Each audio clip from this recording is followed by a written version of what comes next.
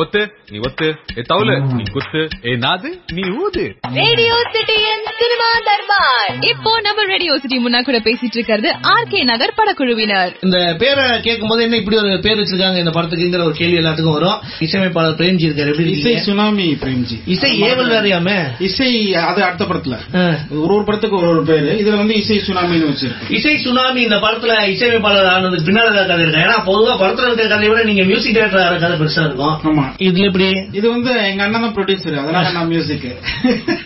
Option எல்லாம் கிடையாது போல இருக்குல்ல, டாட் அவ்வளவுதான், வேற வழியே இல்ல. சோ பொதுவா இப்படி ஒரு பேர் வைக்கிறாங்க அப்படின்னா படத்தோட இயக்குனர்கிட்ட இந்த கேள்வி இருக்கு எனக்கு. ஆர் கே நகர் அந்த அம்மா இறந்தப்போ அந்த நியூஸ் வச்சு பிளான் பண்ணது. அந்த ஆர் கே நகர் கரண்ட்ல எல்லாருமே ஆர் கே நகர் போனதுனால அதுல கதை ஒரு ஏரியாக்குள்ள நடக்கிற ஒரு விஷயம். சோ ஒரு ஏரியா பேரா இருந்தா நல்லா இருக்கும்னு சொல்லி செலக்ட் பண்ணி வச்சது. சரி, இப்ப இந்த கமர்ஷியல் படம்னு சொல்லி உள்ள அரசியல் படம்னு பண்ற ஐடியா வச்சிருக்கீங்களா? ஏன்னா ஆரம்பத்திலே அரசியல் படம்னு சொன்னா பேருக்கும் இந்த அரசியல் படத்துக்குலாம் ஒத்துக்க மாட்டாங்க அப்படிங்கறது இல்ல. இதுல அரசியல் இருக்கு, அரசியல் இல்லன்னு இல்ல, அரசியல் பேக்ரவுண்டா இருக்கு. உங்களுக்கு ஒரு அமிதைப்படை அந்த மாதிரி பேட்டர்ன்ல கிடையாது, அரசியல் பேக்ரவுண்ட் இருக்கும். அதனால தான் அதை ரொம்ப அரசியலாவே ஆக்க வேணாம் அப்படின்னு சொல்லிட்டு சொன்னது.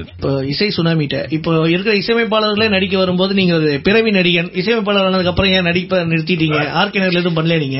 இல்ல, சின்ன ஒரு கெஸ்ட் ரோல் தான் பண்ணிருக்கேன். அதானே, அது நீங்களே முடிவு பண்ணிருப்பீங்களே? இல்ல, அது வந்து டைரக்டரோட ஐடியா தான். அது தியேட்டர்ல மக்கள் வந்து எதிர்பார்க்கறாங்க, பிரேம்ஜி பாக்கணும், இல்ல டீ குடிச்சிருவேன், காபி குடிச்சிருவேன், ரொம்ப இருக்கிற மாதிரி ஏதாவது குடிப்பேன்னு வருகிறாங்க. அதனால வந்து மக்களுக்காக, மக்களை சந்தோஷப்படுத்துறதுக்காக ஒரு சின்ன ஒரு கெஸ்ட் ரோல் ஒன்று பண்ணிருக்கேன். Plus as usual music director. ஆனா எப்பவுமே பிரேம்ஜிக்கு இசையமைக்கிறதுல ஒரு பயங்கரமான ஒரு ஆர்வம் இருக்கு. எப்பவுமே அவங்க ஃப்ரெண்ட்ஸ் எல்லாருமே சொல்லுவாங்க, கொஞ்சம் அசந்தா கூட யுவன் சங்கர் ராஜாவை தள்ளி விட்டு ஓடி போய் உட்காந்துப்பா, அந்த மாதிரியான ஒரு ஆர்வம் உள்ள ஒரு பையன் அப்படின்னு. ஆனா ஏன் பிரேம்ஜி முழு நேரமா இசையமைப்பாளர் ஆகிறதுக்கான வாய்ப்பே இருக்க மாட்டேங்குது? இப்பதான் வந்துட்டு இருக்கு. அது அந்தந்த நேரத்துல தான் அது நடக்கும். ப்ரொடியூசரா இருக்க வேண்டிய ஒரு அவசியம்லாம் இருக்குது. ஏன்? ஆமா, ஏன்னா வெளியில யாரும் சான்ஸ் தர மாட்டேங்கிறாங்க. இப்ப பண்ணிருக்கேன் நானு, அதுவும் ஃப்ரெண்ட்ஸோட படம் தான். இதுக்கு முன்னாடி வந்து அச்சமெண்ட்ரி ரிலீஸ் ஆச்சு, அது வந்து விஜய் வசந்த். இல்ல, அது இன்னும் நல்லா அவருக்கு விஜய் வசந்த் சொன்னது. படத்தோட கதையெல்லாம் கேட்டு ஒரு கார்ல நாங்க போயிட்டு இருந்தோம், நானு டைரக்டர் பிரேம்ஜி 3 இருந்தா கதையை கேட்டு போயிட்டு இருந்தோம். படம் எல்லாம் முடிச்சதுக்கு அப்புறமா டைரக்டர் வந்து பிரேம்ஜி சொன்னாரு, உங்களுக்கு ஒரு அதிர்ச்சியான விஷயத்த சொல்ல போறேன், இந்த படத்துக்கு நான் தான் மியூசிக் டைரக்டர். ஆமா. அப்பயே யோசிச்சு அவரே முடிவு, ஆமாங்க எங்க வீட்டுலாம் கேட்கவே இல்லை, வேற வழியே இல்ல நீங்க தான் அப்படின்னு. இப்போ ஆர் கே நகர் மாதிரியான ஒரு படம் பண்றதுங்கிறது இது எந்த ஜானர்ல இருக்க படம் அப்படின்னு யாருக்குமே புரியாது. ஏன்னா அந்த பேரை கேட்கும்போது இது கம்ப்ளீட்டான ஒரு அரசியல் படம் யோசிச்சு வந்து ட்ரைலர் பார்த்தாங்க அப்படின்னா அது வேற மாதிரி இருக்கு. சோ இப்படி ஒரு நாட்டு இப்படி ஒரு படம் பண்ணலாம் அப்படிங்கிறது எத்தனை வருஷமா நீங்க யோசிச்சு?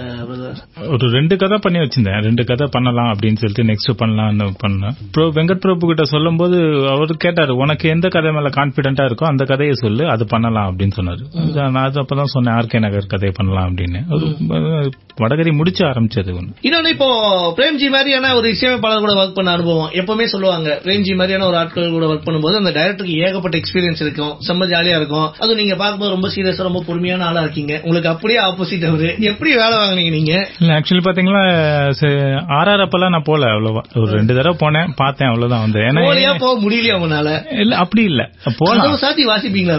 சாப்பாடு நான் ஏற்கதான் சொல்லுவேன், அவர் தான் நீ பண்ணிட்டுப்பா, நீங்க பண்ணிட்டு எனக்கு தெரியும் அப்படின்னு சொல்லிட்டு அந்த நம்பிக்கை தான். இல்ல ஆல்ரெடி பாத்துருக்கேன் எல்லா யுவனோட எல்லா படமும் பிரேம் தான் ஆர்ஆர் பண்ணுவோம். வெங்கட் பிரபு யுவன் சேர்ந்து பண்ற படங்கள். சோ அது கூட இருக்கும்போது பார்த்ததே தெரியும், ஆர்ஆர் மேல கான்பிடென்டா இருக்கும். ஒரு வெங்கட் பிரபு டீம்ல அப்படின்னா அவர் சார்ந்தவங்க எல்லாமே ஒரு படம் பண்றீங்க அப்படின்னா அவங்க டீம்ல இருக்கவங்க எல்லாருமே இருக்காங்க. இதுல கூட சம்பத் இருக்காரு, அப்புறமா அந்த சென்னை 28 பார்ட் 2ல இருந்த ஹீரோயின் இருக்காங்க, வைபவ் இருக்காரு. என்ன பண்றது இதெல்லாம் வந்து சம்பிரதாயமா இப்படிதான் இருக்கணும் அப்படின்னா? இல்ல ஜாலியா அப்படின்னு கிடையாது, ஈஸியா இருக்கு எங்களுக்கு. கதை சொல்லி ஒருத்தவங்களை ஓகே பண்ணி கதையில 1008 கருத்து சொல்லி அவங்களுக்காக அதை மாத்தி அப்படி இல்லையே. எல்லாமே பழகுனவங்க தெரிஞ்சவங்க போது கதையே சொல்ல அப்படி கிடையாது. நம்ம மேல நம்பிக்கையில உடனே வந்துடுறாங்க அவங்க. மத்தவங்க கிட்ட போயிட்டு அதை பேசி அதை கன்வின்ஸ் பண்ணி, இல்ல சார் நான் இது பண்ணலையே, நான் அப்படி பேசலையே அப்படின்னு எல்லாம் பேசுவாங்க அவங்க. நான் இத்தனை சீன்ல தான் நான் வரேன், அந்த மாதிரி எல்லாம் உங்க கிட்ட கிடையாது. இப்ப சண்டை போடலாம் ஸ்பாட்ல வச்சு, லேட்டா வந்தா 8 மணிக்கு வந்த 7 மணிக்கு சொன்னி 8 மணிக்கு வந்தா சண்டை போடலாம், ஏன் வரல அப்படின்னு சண்டை போட்டா அது இருக்கும். மத்தவங்க கிட்ட அதெல்லாம் கேட்க முடியாது. பிரேம்ஜி வந்து ஒரு மிகச்சிறந்த இசையமைப்பாளர் உள்ள இருந்துகிட்டே இருக்காரு. இருந்தாலும் மத்தவங்களா இப்போ அண்ணன் தான் ப்ரொடியூஸ் பண்ண வேண்டியிருக்கு, மத்தவங்க யார்ட்டாவது போய் சொல்லும்போது நீங்க எப்பவுமே ஜாலியா பேசிட்டு இதையும் ஜாலியா எடுத்துக்கிறாங்களா? தெரியல, அது தோணும், அவங்களுக்கு தோணி கொடுக்கும்போது கொடுப்பாங்க. நம்ம எனக்கு இந்த போயிட்டு சான்ஸ் கேட்கறது வந்து பழக்கம் இல்ல. சோ வந்து நான் எப்பவுமே எனக்கு வரதுதான் நான் வந்து பண்ணுவேன் தவிர நானா போய் எனக்கு சான்ஸ் கொடுங்க அப்படி. அந்த போன விஜய் வசந்த் படத்து கூட நான் தான் மியூசிக் டைரக்டர் அப்படின்னு அடிச்சு சொன்னேன் தவிர எனக்கு சான்ஸ் கொடுங்க சார் அப்படி நான் கெஞ்சி கேட்கறது பழக்கம் இல்ல. அதனால சூப்பர் ஸ்டார் பஞ்ச் மாதிரி இருக்கு. அது என்ன பண்றது, பிறந்த வளர்ந்த அது அந்த மாதிரி வளர்ந்துட்டேன். நம்ம அடுத்தவங்கிட்ட போய் கை கட்டி சான்ஸ் கேட்கறதுக்கு எனக்கு பழக்கம் இல்லாதனால அது பண்றது இல்ல. எனக்கு பிரேம் மியூசிக் பண்ணட்டும் அப்படின்னு சொல்லிட்டு யார் வராங்களோ அவங்களுக்கு தாராளமா பண்ணலாம். இல்ல நம்ம ஃப்ரெண்ட்ஸ் யாராவது படம் ஆரம்பிக்கிறாங்க அப்படின்னா வந்து நான் தான் மியூசிக் அப்படின்னு சொல்லிட்டு அடிச்சு பேசலாம். இப்போ எங்க ஃப்ரெண்ட் அஜய் மாஸ்டர் இருக்காரு, சென்னை 20 எல்லாம் நடிச்சாரு, ஆம்புலன்ஸ் டிரைவர் வருவார், அவர் அடுத்து டைரக்ஷன் ஆரம்பிக்க போறாரு, நான் தான் மியூசிக். சோ இந்த மாதிரி வந்து நம்ம கேங்லயே இருக்கு ஆல்ரெடி. இல்ல பிரதர், உங்க டீமே மொத்தம் ஒரு 360 பேர் இருப்பாங்க, யாராவது ஒருத்தங்க வந்துகிட்டே இருப்பாங்க சீசனுக்கு சீசன். அதனால நீங்க நம்மளுக்கு வேலை வந்துகிட்டே இருக்கும், பிரச்சனை இல்ல. என்ன ஜாலி பாருங்க. அடுத்த இப்ப இந்த ஆர் கே நகர் மாதிரி ஒரு படம் பண்றீங்க அப்படின்போது இந்த டயலாக்ஸ் எல்லாம் நல்ல ரொம்ப ஷார்ப்பான டயலாக்ஸ் எழுதிருக்கீங்க. அதே மாதிரி இந்த எடிட்டிங் ரொம்ப சூப்பரா இருக்கு. சோ முதல்ல உங்க டீமை சொல்லிருங்க, யார் யார் என்னென்ன பண்ணிருக்காங்க. பிரேம்ஜி பத்தி சொல்ல வேண்டிய அவசியமே இல்ல, அவர் பேர் சொல்லும் போது எல்லாத்துக்கும் தெரியுது. இந்த இசை சுனாமிங்கிறது இங்க இருந்து அறிமுகப்படுத்தினதானா பிரதர், இல்ல முதல்ல? ஆமா, இந்த படத்துல இசை சுனாமி வைக்கலான்னு பிளான். அடுத்த படத்துல வேற ஒண்ணு இருக்கு, பார்ட்டி படம் போயிட்டு இருக்கு, அதுக்கு இசை டக்கீலா வைக்கலான்னு பிளான். பார்ட்டிலே யோசிச்சிருக்கீங்க போல இருக்கு. நம்ம டைட்டிலுக்கு ஏத்த மாதிரி இந்த வெங்கட் பிரபு கேம், வெங்கட் பிரபு ஹாலிடே மாதிரி மியூசிக் டைரக்ஷனுக்கு இந்த மாதிரி வச்சிடலாம். எவ்வளவு ட்ரெண்ட் செட் பண்ணி எப்படி இப்படியே ரொம்ப அமைதியா பொறுமையா ஆட்டி எதுவுமே வெளியே காமிச்சிக்காம. ஒரு நல்ல கேள்வி கேட்டு மறந்துட்டேன், சொல்லுங்க முதல்ல. டீம் சொல்லுங்க, ஆர் கே நகர் டீம் சொல்லுங்க ஒட்டுமொத்தமா. R K Nagar Vaibhav, Sana, Sampath sir, Inigo, Anjana, Santhana Bharathi sir இவங்கெல்லாம் நடிச்சிருக்காங்க.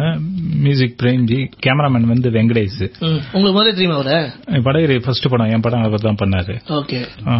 கொடி, மிருதன், டிக் டிக் டிக் எல்லாம் அவர் தான். அப்புறம் Praveen sir, editor Praveen sir, art director Vidhesh இவங்க பண்ணிருக்காங்க. அரசியல் பிரபலங்களை வச்சே ஒரு ட்ரெய்லர் பண்றதுங்கிறது இது வந்து ஒரு வித்தியாசமான ஃபார்மேட். சோ இந்த ஆர் கே நகர்னு பேர் இருக்கனால மட்டும்தான் அதை பண்ண முடியுது. இது என்னங்க சம்பந்தம் இல்லாம அவங்க எல்லாம் யூஸ் பண்ணீங்க? அதெல்லாம் பிரச்சனை சம்பந்தம் இல்லாம இல்ல, சம்பந்தம் இல்லாம யூஸ் பண்ணல. ஆக்சுவலி பாத்தீங்கன்னா ஃபர்ஸ்ட் டீசர் ஒன்னு விட்டோம் பாத்தீங்களா, அது பாத்தீங்கன்னா அது அரசியல் படம்ங்கிற மாதிரி கன்ஃபார்ம் பண்ணிருச்சு படத்தை. ஆக்சுவலி நாங்க டீசர் விடும்போது அப்படி யோசிக்கவே இல்லை, அது காமெடியா இருக்கும் ஜாலியா பாப்பாங்க அப்படின்னு தான் நினைச்சு பண்ணோம். பார்த்தா அதுக்கு அரசியல் படம் ஆயிடுச்சு. அரசியல் படம் இல்லன்னு சொல்லணுங்கிறதுக்காக தான் அந்த மாதிரி கட் பண்ணி. இந்த மாதிரி ஒரு ட்ரெய்லர் வச்சதுனாலே நம்ம மக்கள் காமெடியா இருக்கும்னு நினைச்சிருப்பாங்கன்னு நினைக்கிறேன். நம்ம நிலைமை இப்ப அப்படி இருக்கு. அதுக்காக தான் மாத்தணும், அதை மாத்தணுங்கிறதுக்காக தான் ஒரு அரசியல் ஃபர்ஸ்ட் கொண்டு வந்துட்டு அதுக்கப்புறம் அதை சொல்லணும் இது அரசியல் படம் இல்ல கமர்ஷியல் படம் சொல்லிட்டு உள்ள போலாம் அப்படின்னு சொல்லிட்டு தான் பண்ணது. இல்ல ஏன்னா இப்ப வந்து அரசியல் பத்தி பேசினாலே இன்னைக்கு இண்டஸ்ட்ரியில ஏகப்பட்ட பிரச்சனைகள் வருதுப்பா. இங்க படத்தை ரிலீஸ் பண்ண விட மாட்டாங்க, பயங்கர சர்ச்சையாகுது அப்படிங்கிறது ஒரு பக்கம். இன்னொரு பக்கம் சர்ச்சையாச்சுன்னா நல்ல விஷயம் தான், எல்லாரும் பேசுவாங்க. ஒரு வாரம் ஓட வேண்டிய படம் ஒரு மாசம் வரைக்கும் ஓடும், நல்ல விஷயம் தான் பேசுவாங்க. ஆனா பெரும்பாலும் இந்த பிரச்சனைகளை தவிர்த்துக்கலாம் தான் நினைப்பாங்க. பட் இப்ப உங்க ட்ரெய்லர் பார்க்கும்போது எல்லா கட்சியும், ஒரு கட்சி ரெண்டு கட்சி கிடையாது, ஒட்டுமொத்தமா எல்லா கட்சியில இருக்கிறவங்களும் வந்து பேசுறாங்க. இப்படி ஒரு ட்ரெய்லருங்கிறது நல்ல விஷயம் தான். ஆனா ஒரு பயம் இருக்கணும் பிரதர். இல்ல இதுல நாம வந்து அவங்களை எதுவும் தப்பா சொல்லலையே, நீங்க நம்ம தப்பா சொல்லி எதுவுமே பண்ணல. அவங்க பேசினதை தான் நான் கட் பண்ணி போட்டிருக்கோம். அவங்க ஐடியா யாரு முதல்ல? அவங்க பேசினதே வச்சு நம்ம ஒரு ட்ரெய்லர் போலாம் அப்படின்னு நான் தான் பண்ணது ஐடியாவா. சோ இப்ப இந்த ஆர் கே நகர் மாதிரியான ஒரு படம் எனக்கு தெரிஞ்சு அடுத்த 10-15 வருஷத்துக்கு இந்த பேர் யாருனாலையும் மனசுல அழிக்க முடியாதுன்னு நினைக்கிறேன். ஏன்னா இந்த இடைத்தேர்தல்ங்கிறது ஒட்டுமொத்த தமிழ்நாடும் ரொம்ப கவனிச்ச ஒரு இடம், ஒரு கவனிச்ச இடைத்தேர்தல். சோ அப்படி ஒரு படத்தோட பேர் வைக்கிறோம் அப்படின்னு வரும்போது கம்ப்ளீட்டா உள்ள அரசியல் சம்பந்தப்பட்ட படமாவே இருக்கட்டும் அப்படின்னு யோசிக்காம செம்ம ஜாலியான ஒரு படம், லைட்டான ஒரு அரசியல் பேர் மட்டும் இப்படி வச்சுக்கலாம் அப்படின்னு யோசிக்கிறதுலாம் எப்படி யோசிக்கிறீங்க? எப்ப ஆரம்பிச்ச ஐடியா இதெல்லாம்? சொன்னாங்களே ஏரியாக்குள்ள நடக்கனால இந்த மாதிரி ஒரு பேர் வேணும் டைட்டிலுக்கு அப்படின்னு சொல்லும்போது ஆர் கே நகர் அப்போ கரண்ட்ல இருந்தனால ஆர் கே நகர்னே டைட்டில் வச்சலாமே அப்படின்னு சொன்னோம். வேற யாரையும் ப்ரொடியூசர்லாம் யோசிக்கல? வெங்கட் பிரபு தான் ப்ரொடியூசர் நீங்களும் முடிவு பண்ணிட்டீங்களா இல்ல 2-3 பேருக்கு அப்ரோச் பண்ணீங்களா? இல்ல இந்த கதை வேற யாருக்கிட்டையும் அப்ரோச் பண்ணல.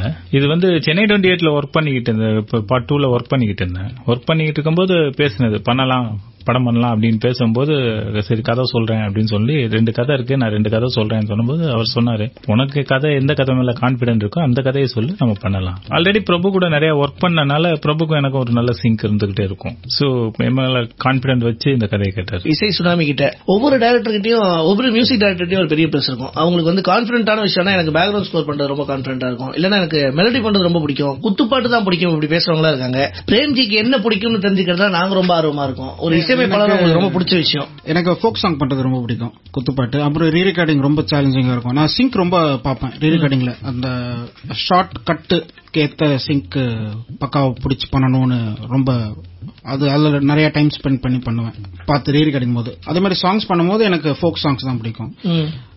ஏன்னா அந்த 6/8 குத்து சாங்னாலே ஒரு ஜாலி தான் நமக்குள்ள ஒரு. ஏன்னா நம்ம என்னன்னு சொல்றது, அது நம்ம கலாச்சாரம். இப்போ ஹிந்திக்காரங்களை எப்படி பங்க்ரா வந்து அவங்களோட மியூசிக்கோ அவங்களுக்கு கலாச்சாரமோ அதை போட்டா அவங்களுக்கு ஆடணும்னு தோணுமோ, அதே மாதிரி நம்மளுக்கு வந்து ஒரு குத்துப்பாட்டு போட்டா, ஃபோக் சாங் போட்டா நம்மளுக்கு தானாவே வரும் அந்த ஒரு ஆடணும் அப்படிங்கிற ஒரு. அதனால எனக்கு குத்து ரொம்ப பிடிக்கும். அண்ணன் படத்துல கூட ஆல் ஃபோக் சாங்ஸ் வந்து நான் தான் வந்து ஆர்கனைசேஷன் பண்ணுவேன். அது இவனே சொல்லிடுவான். டியூன் கம்போஸ் பண்ணும் போதே வந்து இந்த பாட்டு பிரேம் 6/8 சாங் பிரேம் பண்ணிடுவான். நம்ம சென்னை பார்ட் 1ல சரோஜா சாமானிகாலோ, அதுக்கப்புறம் வந்து கோவால வந்து 7 தலைமுறை. ஏதாவது இன்டர்வியூல சொல்லிருக்கீங்களா பிரதர் நீங்க இதுக்கெல்லாம் நான் தான் பண்ணுவேன் அப்படிங்கறதெல்லாம்?